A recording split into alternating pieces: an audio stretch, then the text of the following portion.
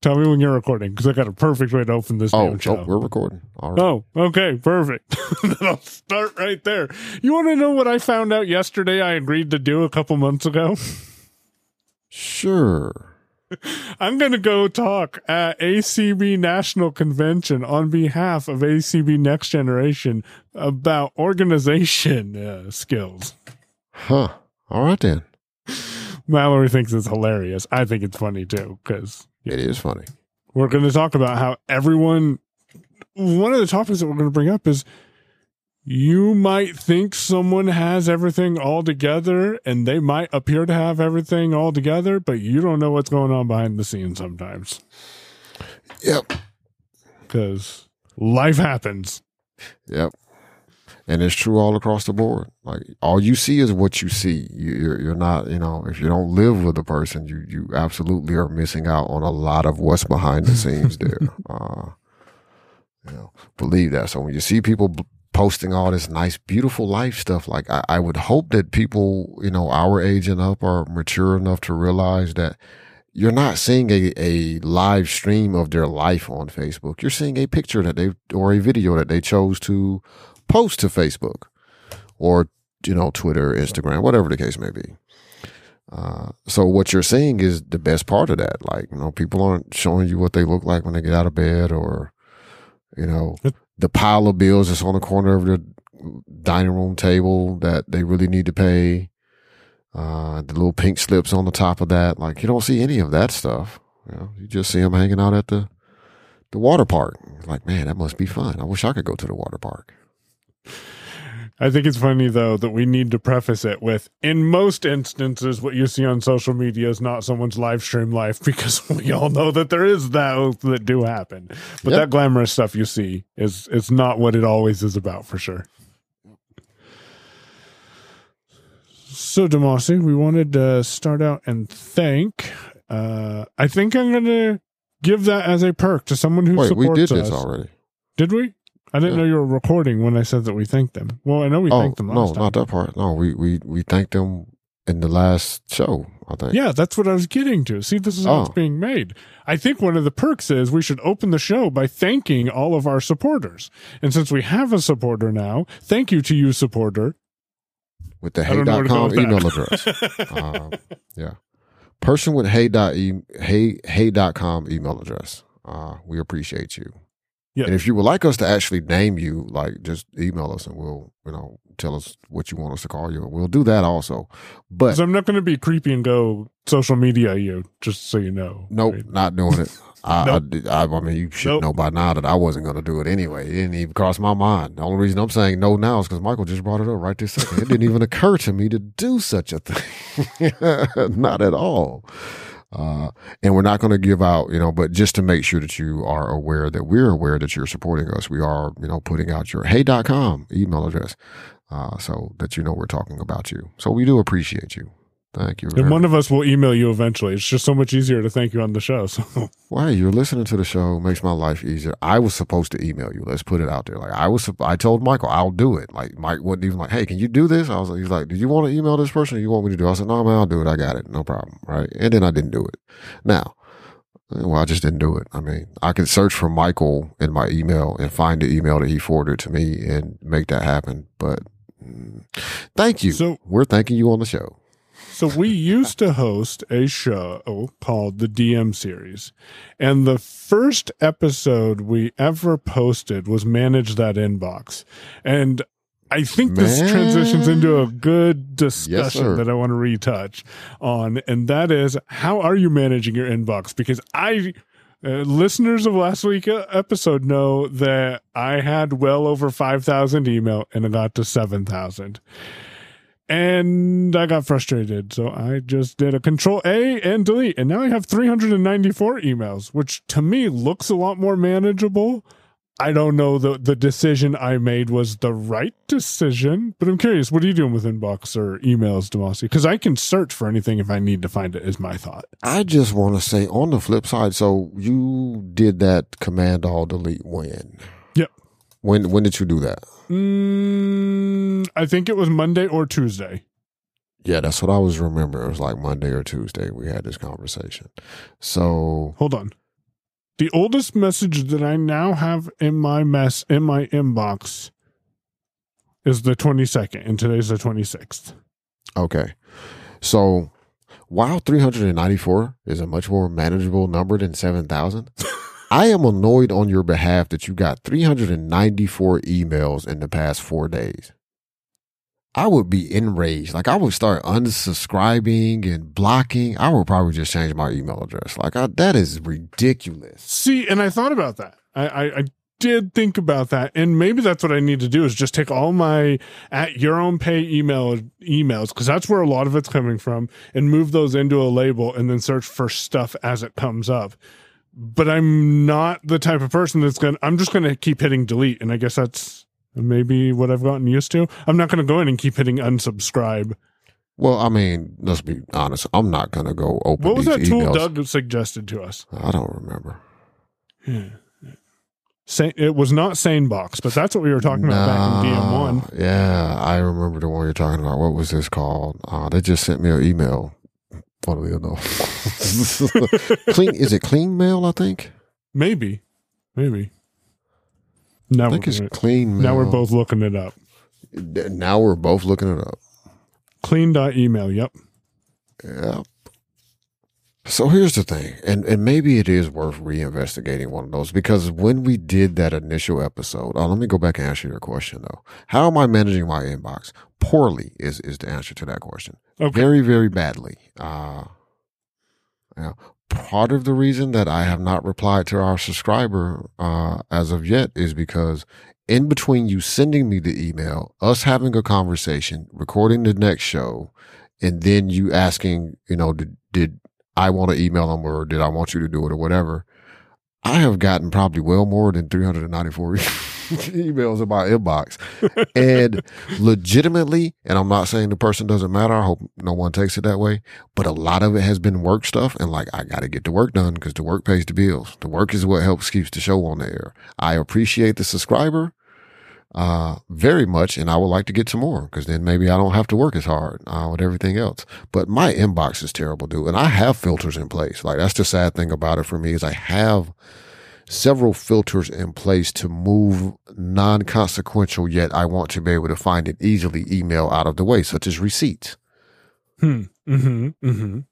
So, most of the emails, if they match a couple of specific patterns, automatically go to a receipts folder for me, which I can very easily pull when it's time to deal with taxes or any kind of financials, or I need to figure out like who just charged me for something or something, right? A few slip through there because I'm not being too aggressive. So a lot of times people will send an invoice email, even though you just paid it, as opposed to a receipt email. They're probably using WooCommerce. So those will end up in the inbox, and I'll just hit a keystroke to move them to the receipts folder in Apple Mail on the Mac. That's one of the reasons I keep using Apple Mail too, is like the shortcut support for setting up, like, hey, I want to, move stuff to this folder. Continues to work for me better. MimeStream is out of beta. Yeah.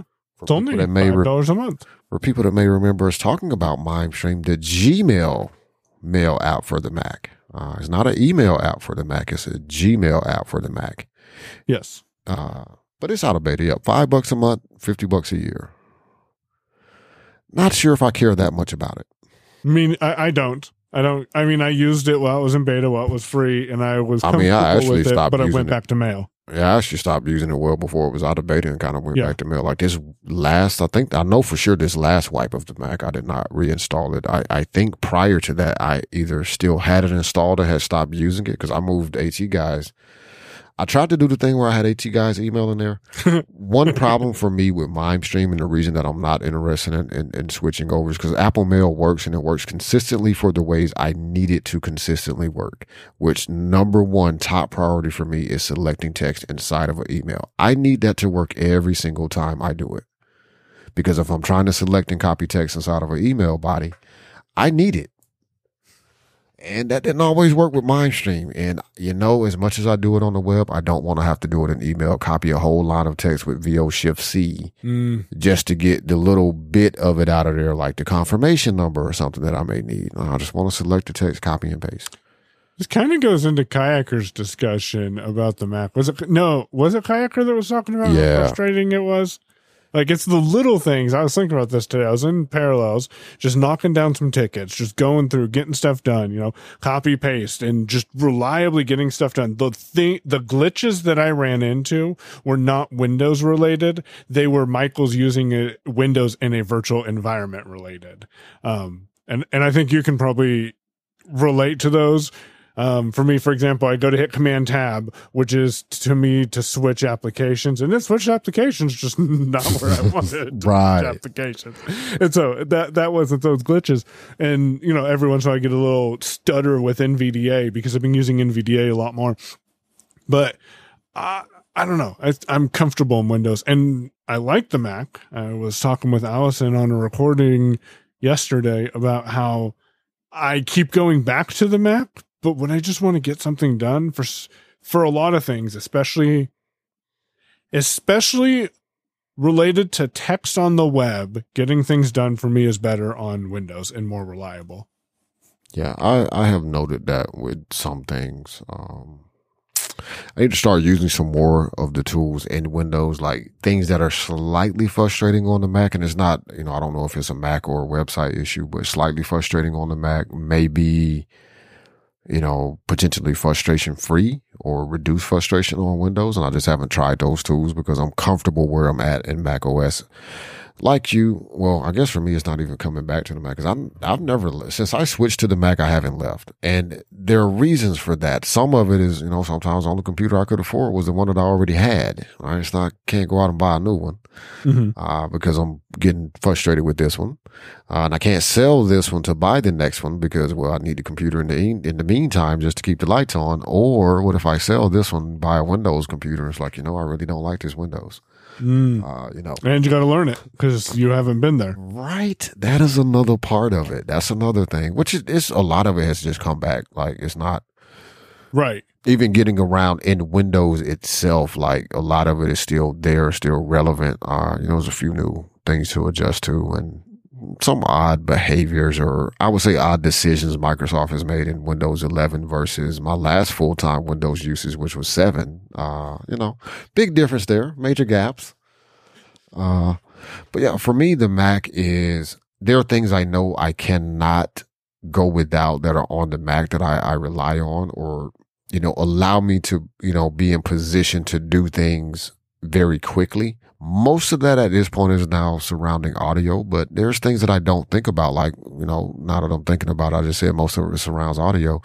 No, a lot of them are like the services on Mac OS, like the Markdown services, like those sorts of things for me are, again, they're background things, right? Cause you don't see them. They're not in your face. I just use them. If I reset a Mac or get a new Mac and I go to write a somewhat lengthy email or something with some more detail in it, and I'm going to make a bulleted list, I'll write all of that in Markdown because it's just natural to write it in Markdown. And then I'll hit Control R, select all, Command A, and then Control R. And if nothing happens, I realize either I didn't set up the shortcut for that Markdown service, convert Markdown to rich text, or I ain't installed Brett Service Tools yet. And I need to get on that because this computer is broken. See, and I haven't gotten that far into Brett's tools, and I need to, because that would make my workflow a lot easier, because I'm still opening drafts, writing in Markdown, and then copying as rich text with the action. So I really should get those service tools installed, because that means I could just do it in Mail. And we've talked about it several times. Like, there's a video out there on it. Yes, there is. Has it been published? Yeah, it has, I think. Yep. If not, it's been recorded. It definitely has been recorded. That's the problem with the content that we're producing right now. I don't know what's produced, what's published. Yeah. Anyways, but we do have a way to. Oh, go ahead. I was going to say, it's little things like that. Now, going back to that drafts thing, I've actually started writing emails in drafts again, because that little Send with Mail app still works. So I'll write all my mail in Markdown and run that action and use that little Send with Mail app on the Mac, and it's grand. every time I rediscover that Zendesk will let you give it Markdown directly and you don't have to convert, it blows my mind. I think I've called Demasi like 2 or 3 times. Hey, did you know Zendesk takes Markdown? Demasi's like, yeah, you called me and told me that like 2 weeks ago. And every time it's the list. It's the list. Every it's time. the list. Like I was making a list they and work. it just did this thing. It was like, Yeah. But you can also do headings. One tip, if you are using Zendesk and you're like, that's cool, but whenever I put a number sign before a line, put a blank line between where you want your heading to end. And I think that's just generic for any that is Markdown. typical. So I'll say this. That is the way you're supposed to do it with Markdown. At least my understanding is that. Some applications let you get away with not doing it because they're looking at what you intend to do. Another thing that may work and here is just put 2 spaces at the end of it, end of your heading. That also breaks the line for Markdown. Okay. So maybe you don't have to do the blank lines. So we came up with, well, let me rephrase that. Demasi decided to use a tool that we've been complaining about / using / not using and putting ideas for the show in it. And I finally decided to open it and take a look. So great list of things here, Demasi. Absolutely nothing I put in there. So you want to chat about the recent Reaper episode first, or what do you want to get into?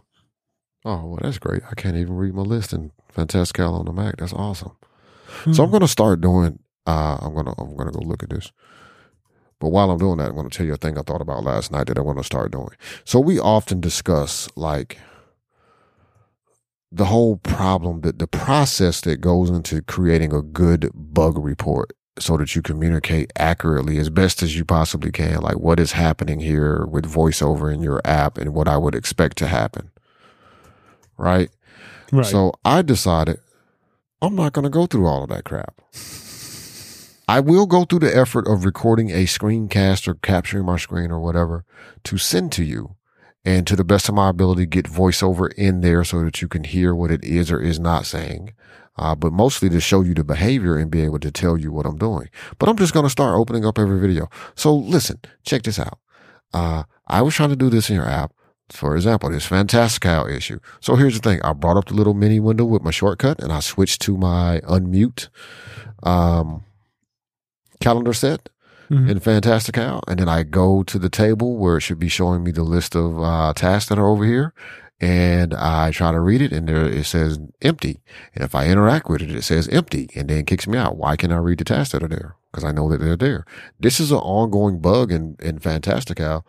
What I just said is going to be the end of the video, with the exception that I'm going to actually go through and show them what I just did. But that's the video. I'm done. That is the bug report, right? You need more information, like reach out for sure, but I'm not going to try to do the job of figuring out what the problem could be, trying to make a good, here's it working, here's it not. Like, look, here's the thing that I run into is a problem. Like, fix it. If you want me to give you some more information, you ask me questions so I know what you need to know versus me trying to guess and give you all of the information so that we don't have to do a long back and forth. That I see pros and cons to that. I see pros because you're going to get it done more. Cons to it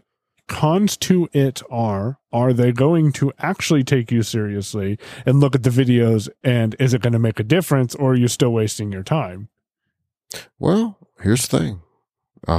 You're right. I see both sides of that. My response to whether it's helpful or not is, in some cases, I'm not saying I'm going to do this in every case, and it's not even me trying to be malicious, even though it could be taken that way. If I record a thing that shows like, hey, here's a bug, if I have a workaround solution for it, or I want people to be wary of it because like you really need to look out for this, or try to avoid this situation, or if you're in this situation, you may have to reboot. If you want this to work, whatever the case is, I'm just going to throw it up on YouTube as a short. There you go. And then we'll put some money behind it. We'll put like $5-10. Target the now, what I may do like that people really might consider to be malicious is what Mike is saying, which is if I feel like you're ignoring a problem that is affecting my workflow, I may start to throw money at the problem, which means I'm going to advertise the hell out of the video and get your attention some kind of way. but it would be interesting to see if that makes a difference, because I've never seen an ad for someone saying, "Hey, here's a bug." Anybody, well, you know what? People do it all the time in the Apple community, where they probably do it in other communities too. Just to be fair, Apple people don't come after me. All right, I hang out with you. I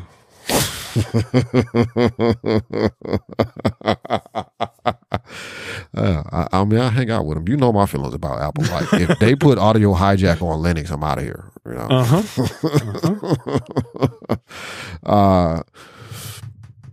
But they do it. You hear about it a lot in the Apple community, where a famous YouTuber or semi-well-known YouTuber or podcaster will post something on social media or talk about it on their show extensively, and it gets all of their listeners/followers behind the deal. And then, Apple says or does something in some cases, not all the time, but in some cases, right? So this happens. So I'm going to just start doing it. Listen, I'm not famous. I don't have a huge following, so I will not try to go after Apple with my small following. Fantastical, I am coming after you, though, because this bug has really been getting on my nerves for like the past 5 years. And I know I mentioned it before. I've sent in a support request that says, hey, sometimes the list of events or tasks in the little view disappears. And here's, I think, one of the problems that was brought up in this recent show, that I don't know if that's where we're going, but that's where we're going, Demasi, is, inconsistencies. So tell me what your process is. So let me tell you, when I open Fantastical, my thing is I open Fantastical from Launchbar. I have it set right now. I think, it's set to month view. So I interact with the month and I find the day that I want to find the event on. And then I interact with that and I find the event. At that point, I'm not sure what the proper procedure is to be able to trigger a Zoom link, because I try pressing VO space and that does not consistently let me interact with that specific event, or I try interacting with it. How do you get to Zoom links from your Fantastical? By the way, while Demasi is saving the episode, just a quick check-in, and then he will tell me about his Fantastical.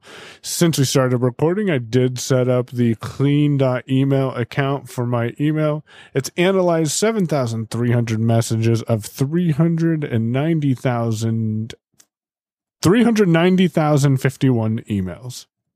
So it looks like it indexes all of my email. Yeah, it goes through, because I think it tries. We tried this once, or at least I did. But I did too. I'm probably going to sign up for it again, because I haven't used it. Give it a shot. I remember I went in and deleted my account specifically, and so that's why it has to go in, and because anything that I connect to my email, I go in and I don't just not log into it. I go delete that shit. Same box, I deleted that too. Yep. You're gone. Yep, got to get you all the way out of here because you're connected to my email. Not doing it. Remind me what you said about a Zoom link. You're trying to click the Zoom link. Yes, I'm trying to click a Zoom link, and I have my Fantastical set to month view. I find the event, I interact with I find the day, I interact with it. I find the event, I press VO space, and it doesn't consistently work. What's the process you use? So, I see that's one of those things, right? Like, that should work, because otherwise, why am I clicking on? Well, no. So I'll tell you my process for doing that. Most of my time with Fantastical is interacted with through the mini window. Right. So I hit my keyboard shortcut and it brings up the little mini window. Like, I'm going to add a new event, but there's also a whole calendar over there and a list of events. So I just usually use that, right? Oh. I'm not waiting for the whole app to open up. I see. So you go to the month and you interact with the month?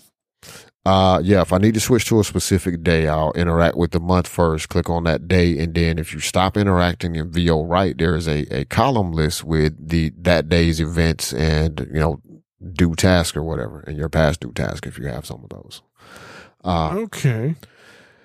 Now, what I have found to be most useful in this instance is I interact with the table, because if I'm not mistaken, when it works, up and down arrow will actually move you by a day or something, not navigate that list. So I interact with the list in VO right arrow, left arrow to get to where I need to go. If I have a meeting with a Zoom link on it, in that instance, I will interact with the event and then VO right over and click on the button that says join meeting. Join Zoom meeting. Yeah. Yep.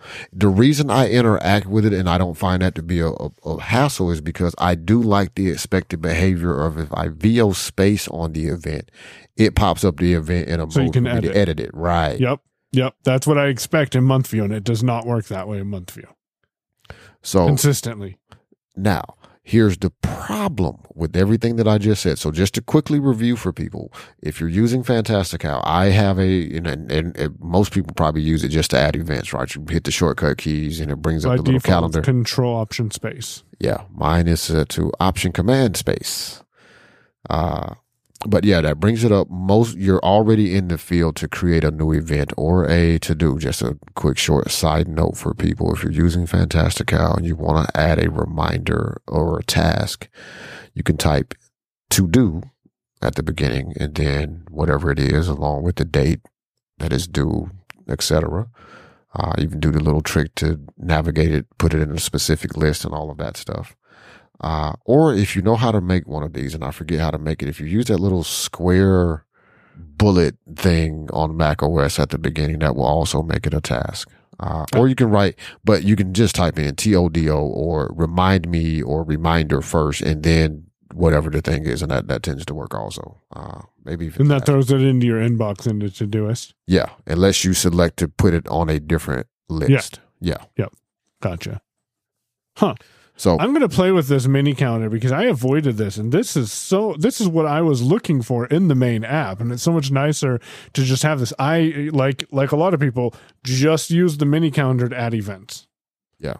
So reviewing for people, you bring up the mini calendar. If you navigate over, mine by default shows for me in month view, but I think that may or may not be controllable by a setting. I always like to see month view because of people are asking me, can you do this on this date? And I'm like, hold on, I got to look and see if there's dates on here. So that makes life easier for me.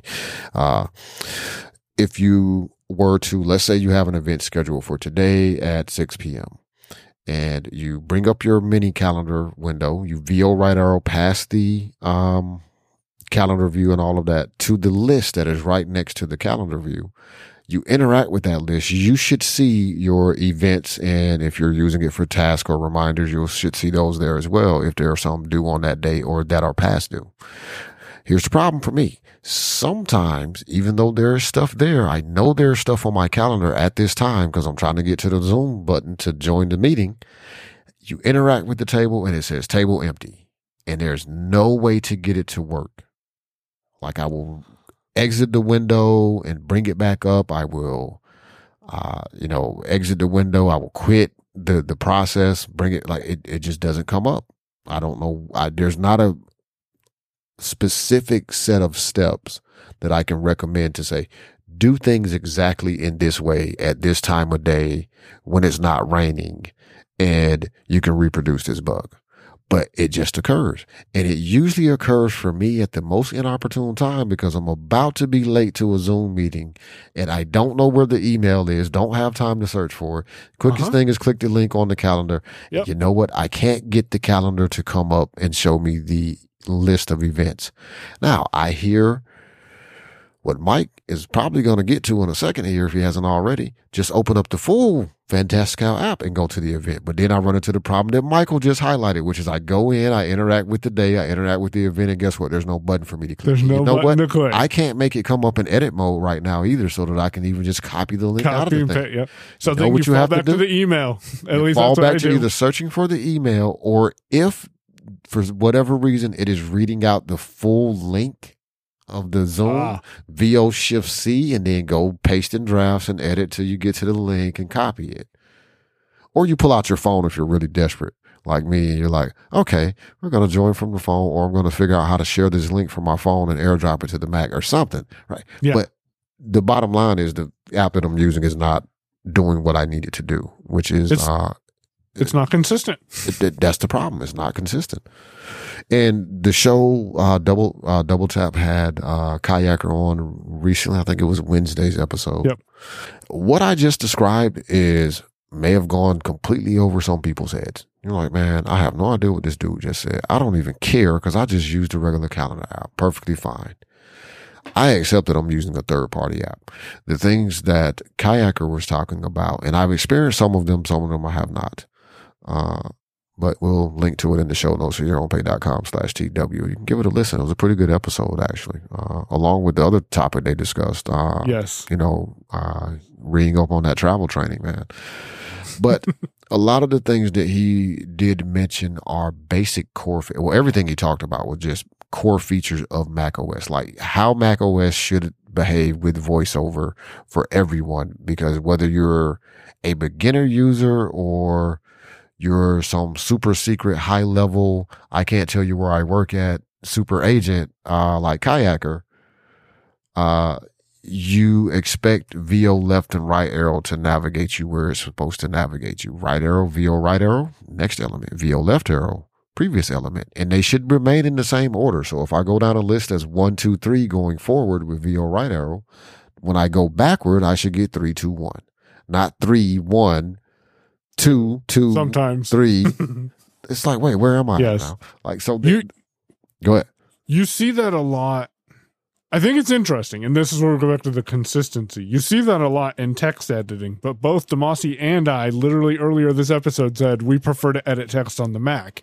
And it's not because it's consistent, but I've been in applications. I forget the edit field that I was in the other day, but I went to go, pretty much any edit field. When I try to navigate that edit field and make changes to letters, a lot of times you don't actually know where you are, and it has nothing to do with VoiceOver speaking the letter before or after the deletion location.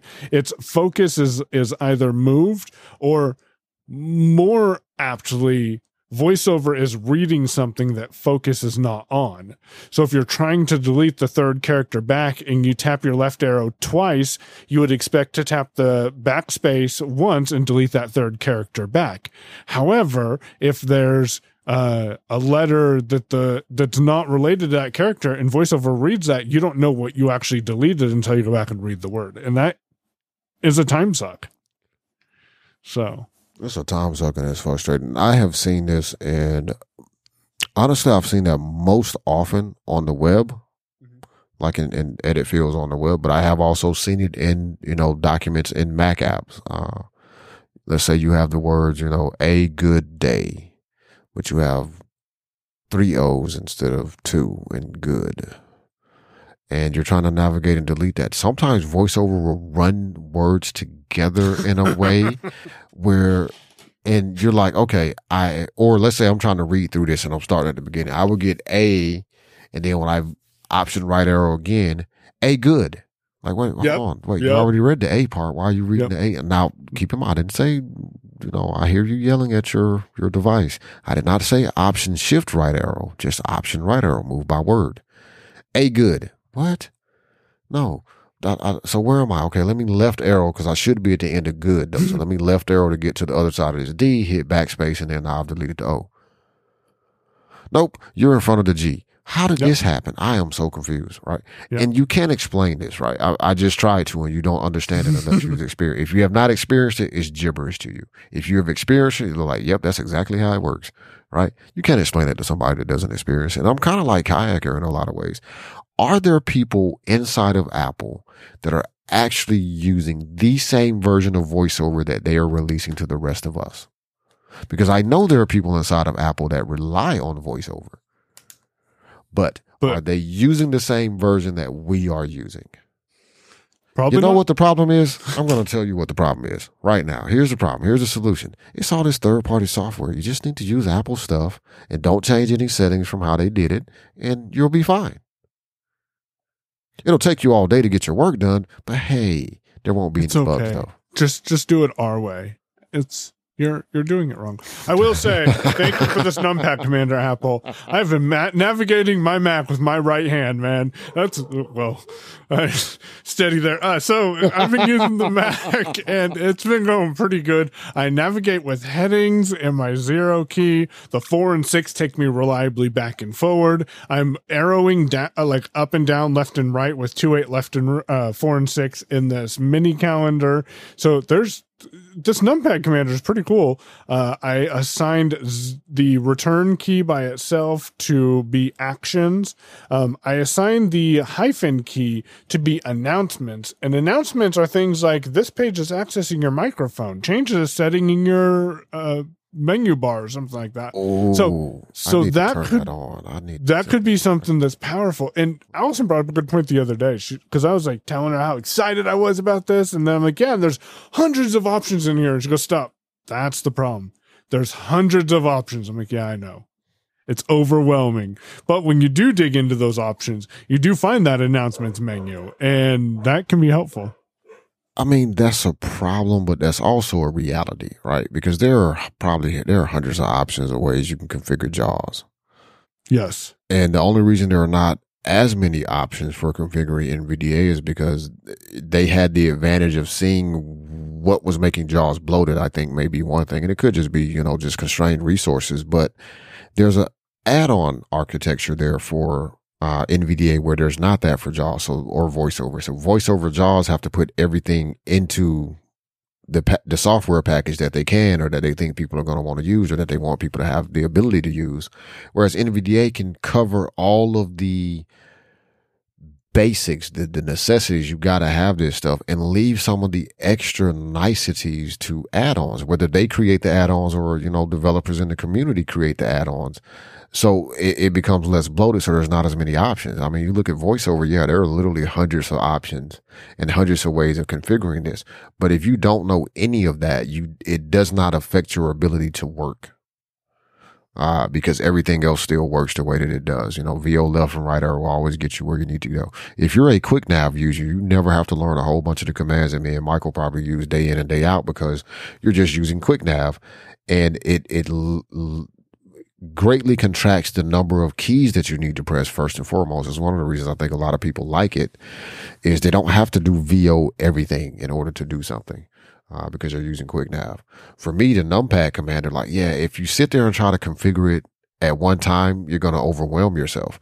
I have been, and I think I don't know if this was in the last show or we just had a conversation. Here's that problem again. But me and Michael were talking about setting, I think we did cover this in the last show, setting up, so no modifier with the numpad is one set of commands, but control, because Michael put it on Mastodon. I saw that post. Using control in numpad commander keys is going to trigger some automations, whether it's a shortcut or a script or things like that, which for me, that is an advantage. Because sighted users that want to, in most cases, press a keyboard modifier in a key to run a script have to go use some sort of third-party solution. Yep. Unless it's shortcuts. And I think maybe in services you might be able to set a shortcut as a shortcut key, binding. But before shortcuts was on the Mac, and even with just random scripts that you may want to run, there was fast scripts from the guy who does Mars Edit, Daniel Jalkut over at Red Sweater. Fast scripts will let you set up key bindings, key mappings to run specific little scripts, or you would be using something like Keyboard Maestro in order to facilitate that. Better touch tools, probably. Better touch tool, yep. That's another option out there. Man, I really wish that app was more accessible just for some of the stuff you could do.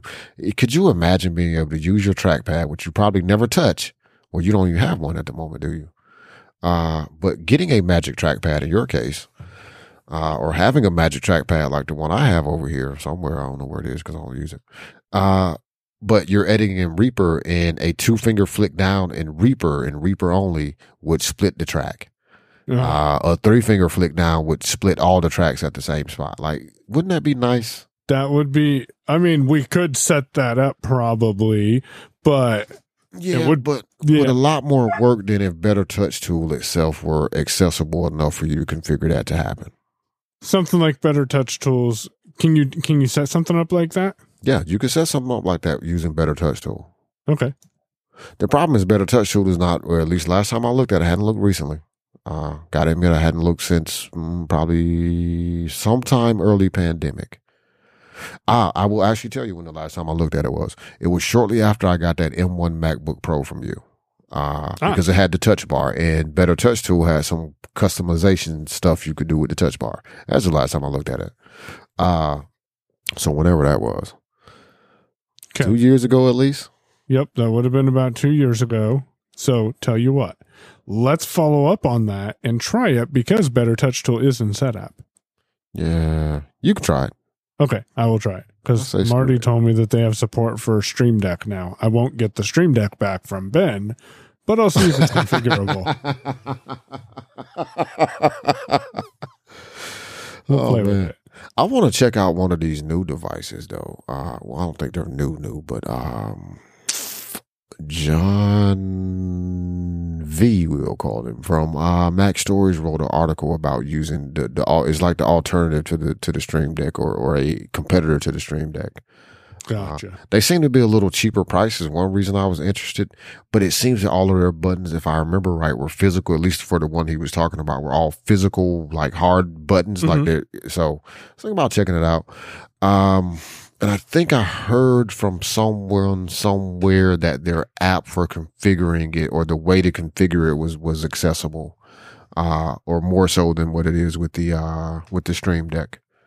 Okay. I don't need one though, so it'll probably be a while before I get one. Unless we get a lot more, subscribers, and then we'll buy one for the show to tell you how it worked. But and otherwise, then we'll let you know if it works, and maybe sell you one, and maybe give it away if we decide we don't like it. There you go. As long as Ben doesn't see it. Oh man, Ben with 2 Stream Decks, right? Oh man, 2 Stream Decks and 1 camera. man. Oh, so you wanted to chat about the recent changes to Apple, or no? Yep. You wanted to do Apple follow-up. There's a thing. There's Apple follow-up. Yeah. So last week I was talking about the thing where Apple and Google and some of the other tracker makers were coming up with a spec or some framework, a guiding framework for how we would be able to prevent or discourage unlawful tracking of people. So this is, somebody tapes the AirTag to the bottom of your car because they want to steal it later when you're parked somewhere safer for them to steal it, or, abusive spouses or whatnot, or whatever, tracking, people that don't want to be tracked, right? So against their will. And I mentioned that I did not care for the potential of Apple and Google creating this framework and there being a database that was going to be created out there where law enforcement, supposedly under a lawful, subpoena, etc., would be able to just go into this database and figure out who an AirTag belonged to. I also erroneously said that they would also be able to see where you had been. I was absolutely wrong about that, completely. I at least remember that's kind of the impression I gave. I don't know if I explicitly said that or not. I should listen to my own show, but I don't, because I said it, so I said it. And if I didn't say it, then I didn't. I can look at the transcript if I really needed to figure out if I said something. You could. But point being, though, because there is a transcript of all the shows if you didn't know in your show notes. Mike was going to give out a link, and then he got stuck. And I know what happened, and I can't even tell you why he got stuck, but I'm pretty sure I know why he got stuck, because he was going to give you the wrong URL. Well, I was going to say youronpay.com/TW, which will still work, but I wasn't sure if I wanted to use that or the transition domain, but that's obviously not in place yet, so I'm not going to use that. So right. youronpay.com/TW will have the show notes, or look in your podcatcher app of choice for a transcript. And if they don't show you show notes, get a different app. Yes. But I want to update people on what I have learned since. So first of all, there already is a database of who owns what AirTags. And I kind of knew this, but it's sort of one of those things like it and it just is not relevant, because I was assuming from the way that the story was reported and how I at least interpreted it initially without extra information, which I did say I didn't have, that there was going to be a whole new database created where we're going to build a thing that does not exist in the world so that law enforcement, et cetera, can access this when they need to figure out who this AirTag belongs to that, is in this lady's vehicle. Well, what I didn't think about is Apple already has all of that information. Right. They're not giving it away to anyone. But if the FBI or local law enforcement in a jurisdiction comes with the proper paperwork to say, hey, we have found this device. Here's its serial number. We need to know who it belongs to. Apple can tell them that. That makes, that's sensible. And again, it's one of those things I kind of knew and just wasn't thinking about it in the full context. Because when you buy an AirTag, you have to register to an Apple ID. Well, Apple knows who the Apple ID belongs to because you're signed in with it and you have information and you probably have a credit card attached to it. Right. So no biggie. So that was me being a little, not having read all the information about the whole deal or whatnot, being a little misinformed. So Apple is already doing this. I'm cool with the way Apple is doing it because I trust Apple not to just, have my stuff hanging out there. I was concerned that there was going to be a database in the US that the federal government somehow was going to be, some rando company was going to be responsible for securing. That was my concern with that. Concern, allayed. Fears allayed. Nothing's going to happen. It's fine. Assuming Google's going to do a similar thing if they ever start selling trackers themselves. Don't know what Tile is doing, but I wouldn't buy a Tile anyway. Never did buy one and never would buy one. If I were going to buy anything, it would be AirTags. The other thing that I was wrong about also is, and this is really just me forgetting the original spec, because AirTags have been around now, 3 years? Yeah, because they came out in 21, 2 years. Because they came out in 21, right? Yeah, because everyone's like, oh, you're releasing those now when no one's nobody can go anywhere. Yeah. So, the technical details behind it, go look them up if you're really super interested. I know most people wouldn't care. But basically, no one has the ability to see where your AirTag is or has been except for you. So in a case of, let's say if, me and Mike hung out this summer and then I left to go back to, I almost said Georgia, Alabama, and, left the AirTag in the room, Mike would be able to tell that there is an AirTag there because he's physically there in that location, right? And the AirTag is near him and it does not belong to him.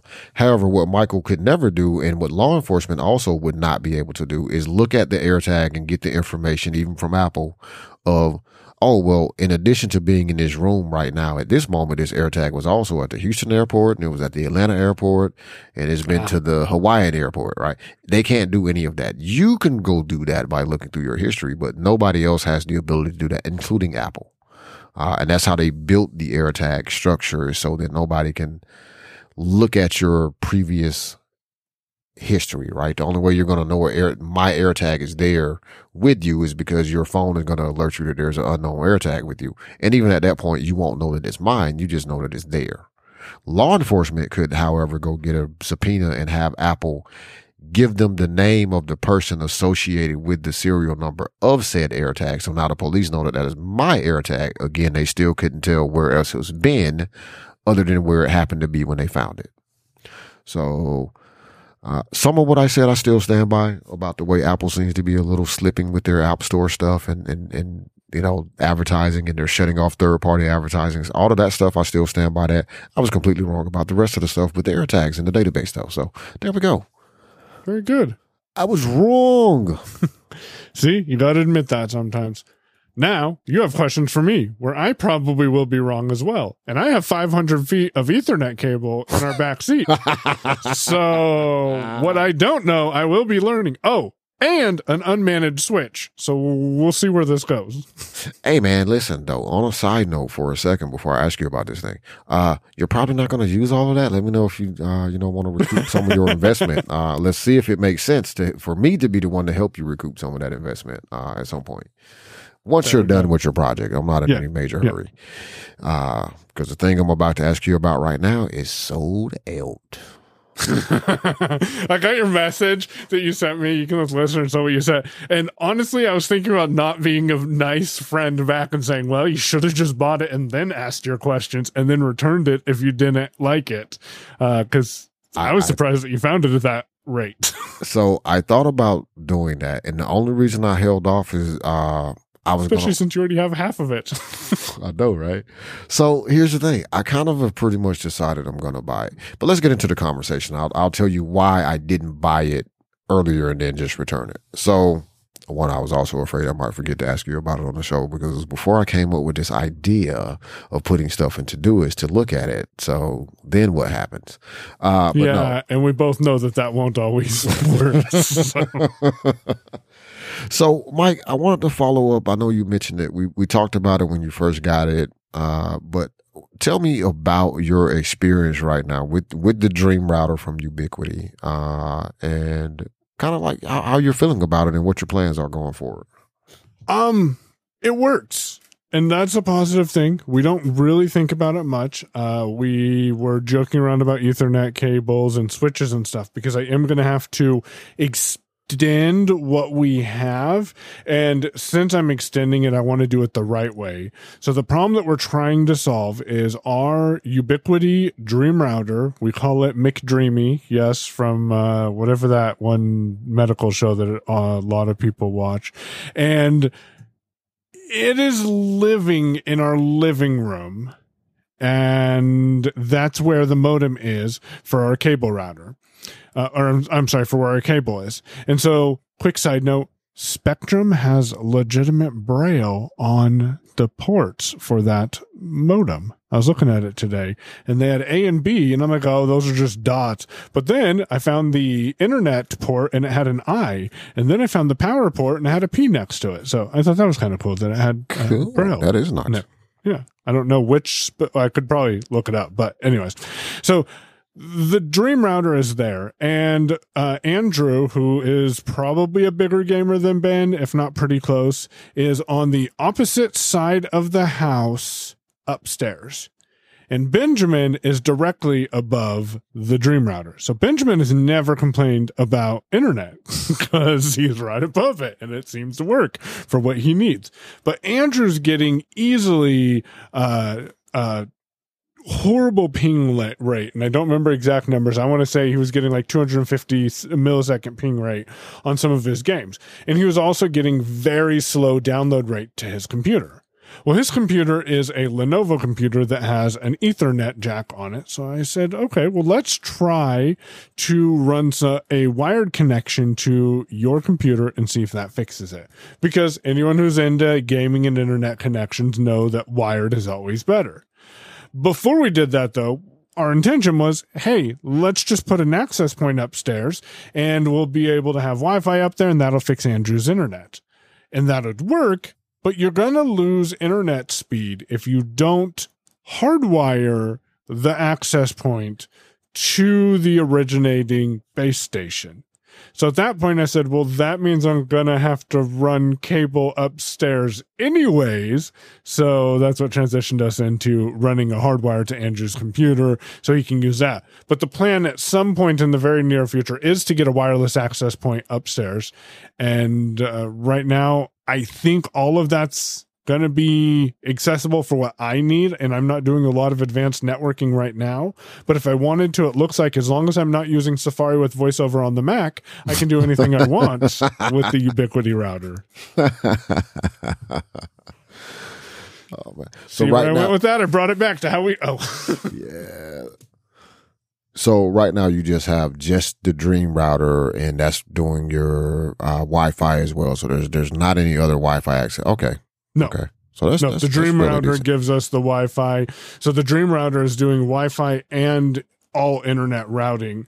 Right now I have one VoIP phone plugged into the Dream Router with one of the PoE Ethernet ports, and that's and the Raspberry Pi is plugged into it with a non-PoE Ethernet port. Wouldn't it be cool if you could power the Raspberry Pi off of a PoE port? It would be awesome. Okay. So I'll tell you why I didn't buy this. And from my perspective, Michael said one of the most important things that you can say about any kind of equipment that you're using, especially if it's something like internet equipment. Like, you shouldn't have to think about it. Like, it just works. We don't think about it. Like, it's not a thing. That's good. That means as complex as that router can be, it is not so complex that you have to deal with, you can deal with it on your own terms instead of, being forced to learn all of the esoterics of networking in order to get it to just work. So that is a good sign for the Ubiquiti gear. And Mike's had his a few months now. So I want to kind of review, like, is anything jumping out at you like, man, I kind of hate this part. It's like me with Eros, except I already knew what I was getting into when I bought the Eros. So my complaints about them today are the same as they were before I bought them. They just happened to be the thing that I could afford that was going to just work at the point in time that I needed it to. Go ahead.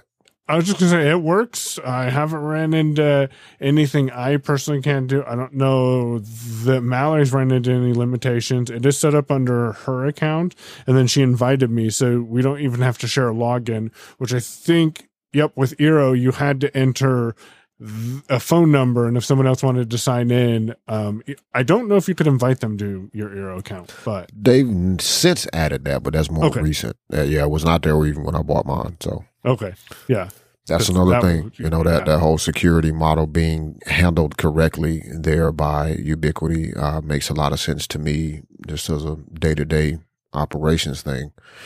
Now, I was going to buy one of these, and I've been going back and forth, and I finally settled on getting the Dream Router. I was looking at the Dream Machine SE because it did have some more advanced stuff, and it gave me more ports, which means I wouldn't have to have a switch back here or Ethernet hub back here, because this is just a completely straight up dumb, plug in one end to the part that's going to give it internet, and then the rest of the ports you just plug in Ethernet stuff. Is that dumb? There's no interface, no nothing. It's never going to be.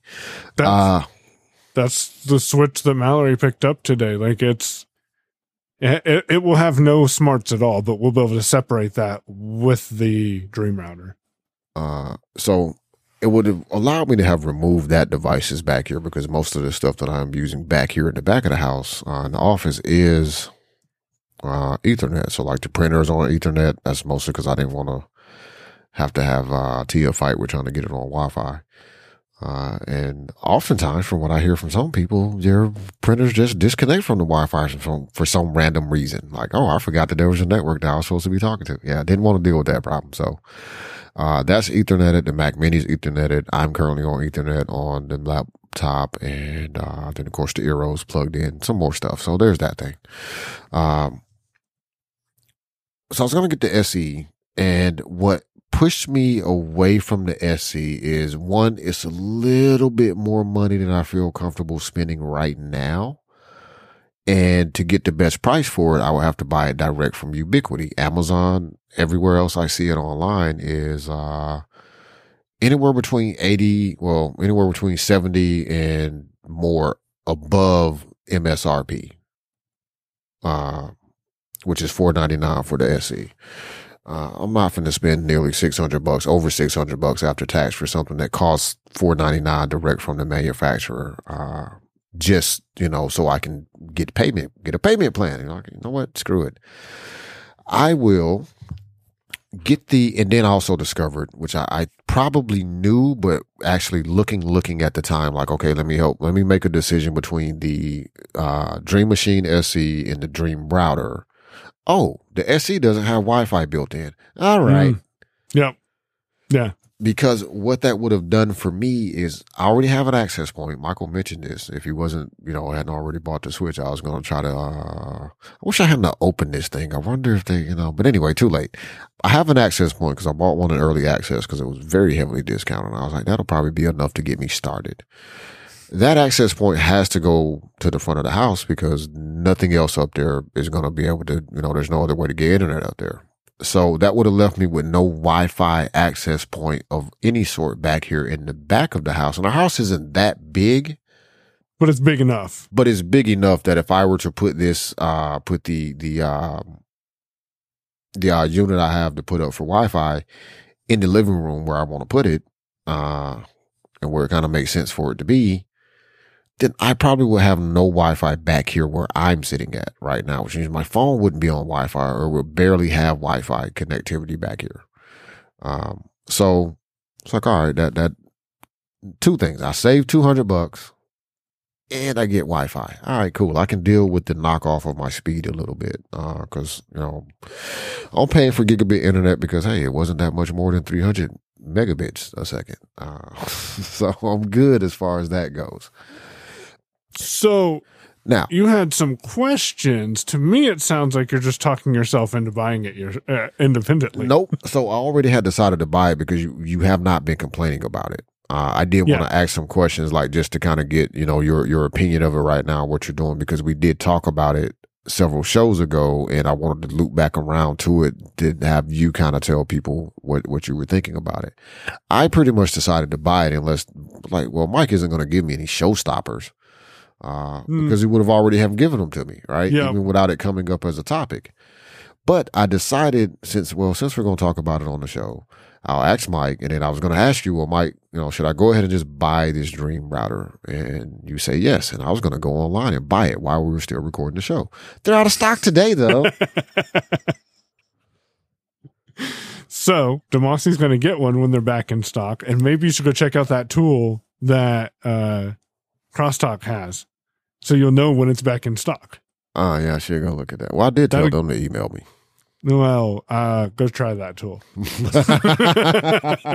So apparently Ubiquity does not email people. That is my understanding from reading comments, and why that tool is important. I don't know what it costs or if it's worth it or not, but if that's what you want, I would say check it out.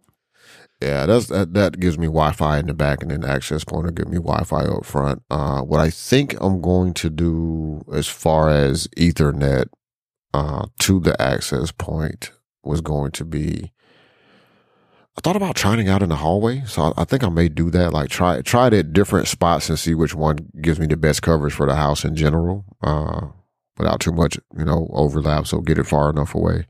But yeah, I did have some questions. We've talked about most of them here and there. You haven't been doing any like advanced networking stuff with it, so none of those questions are relevant at the moment. And you answered the most important one. I don't think about it because it works. So it's kind of done at that point. So I don't think about it. And for the most part, the rest of the family doesn't complain about it.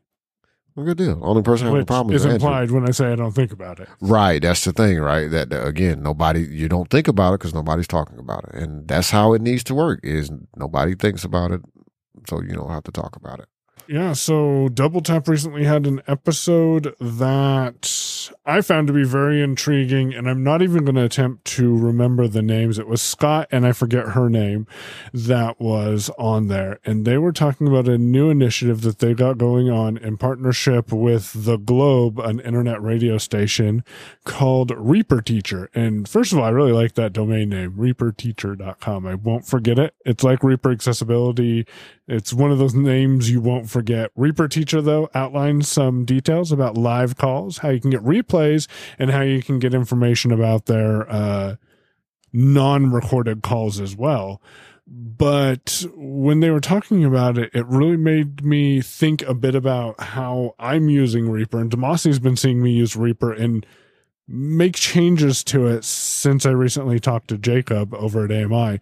For example, and I like to tell people this, to me, it's huge, and to others it might be as well, but it also might just be a little thing.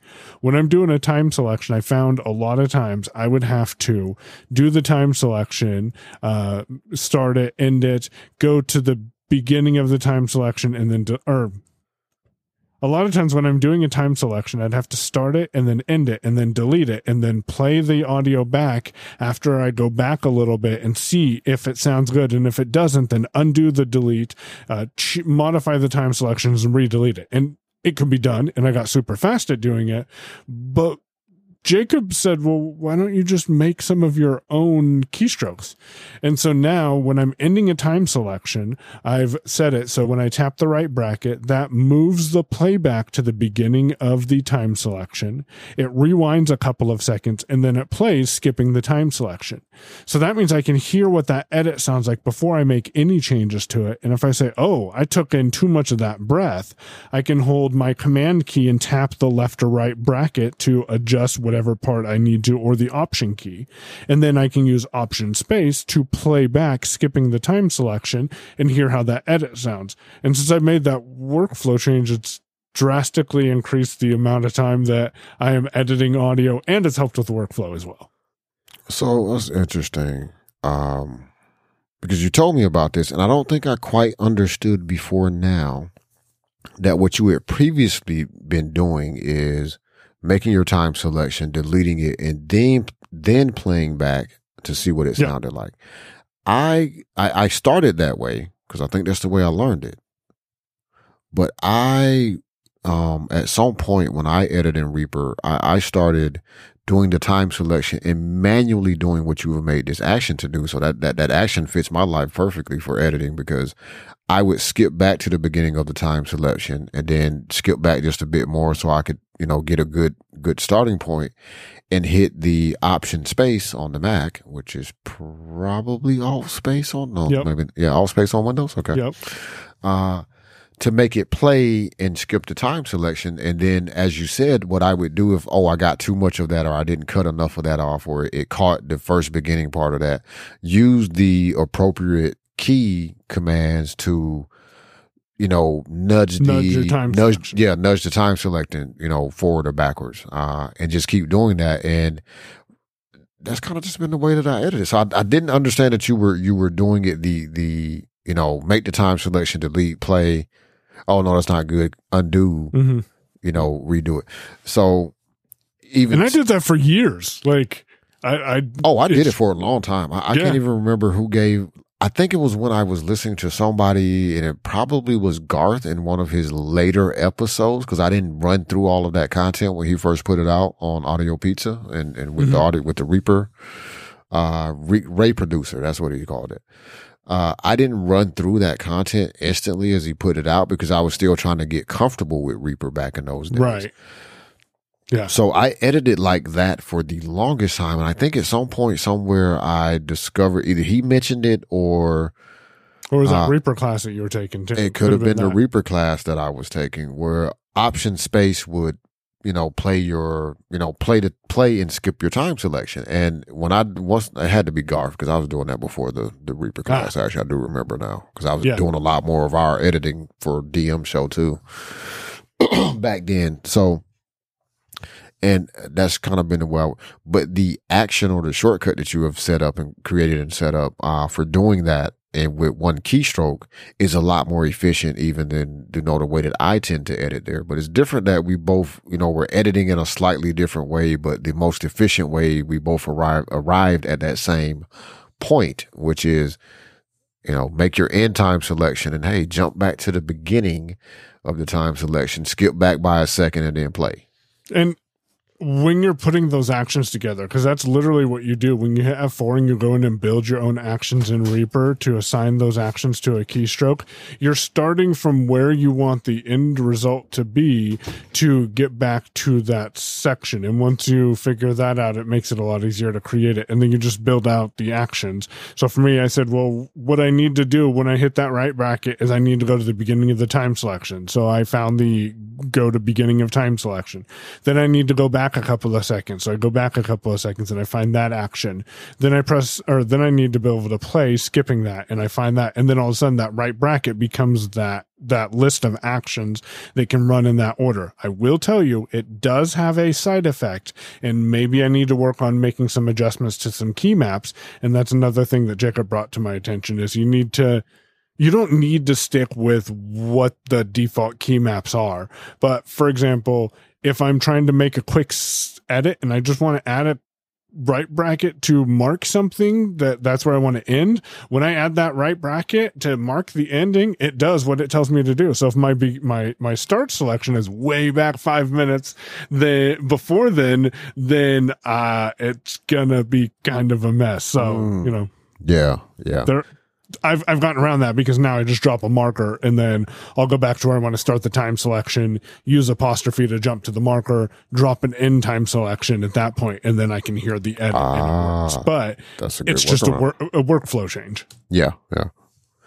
So what they were talking about on Double Tap was one of the things that Scott highlighted, and I think it's kind of valuable to start thinking about this when it comes to accessibility. There's no one way fits all solution, right? Sometimes you have to deal with it, what the facts are on the ground. And sometimes, you have more flexibility. So what Scott was talking about is the fact that the people behind Reaper itself, the team at Kakos, is a small team. It's not a large team of people. They don't have a ton of money going around like that. They're not Apple or Microsoft.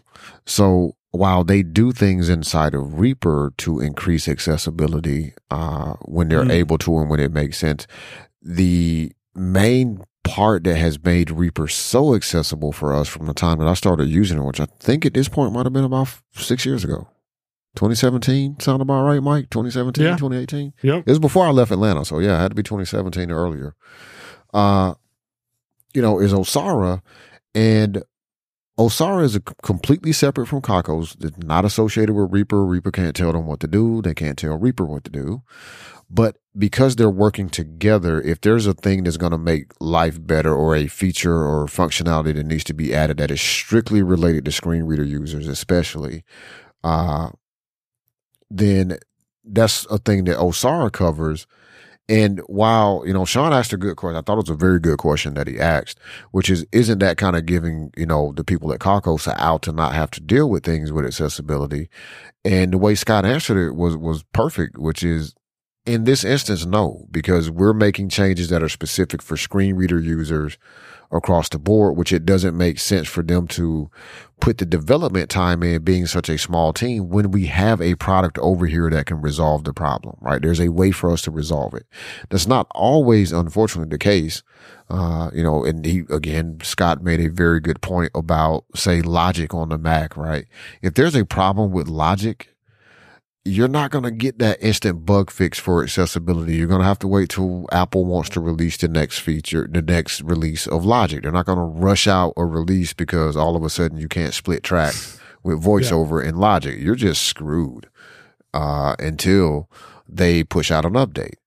Whereas if Kakos were to go in and break something or make a change that significantly or kind of denigrated the ability to do certain things in Reaper, Osara could easily step in and get that fixed fairly quickly, depending on how difficult the problem was. That model works in that case. And I like the fact that, and that's not going to work in every scenario. Like, I can't go in and fix the problem in Fantastical at all. Nope.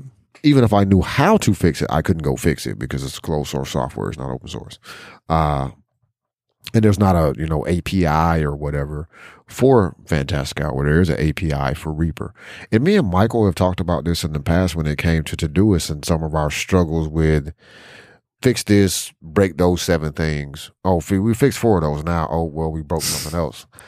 They do have an API. It is entirely possible, not today for me to do it, but it's entirely possible that anyone could go out and write a Todoist client that is more accessible for screen reader users and still provides some useful functionality. I don't think we could insert it on top of the Todoist app the way that Osara works in Reaper, but we could write an interface, right? That could be a thing that could be done by the community if we wanted Todoist to be more accessible, or if we wanted a more accessible, Gmail interface.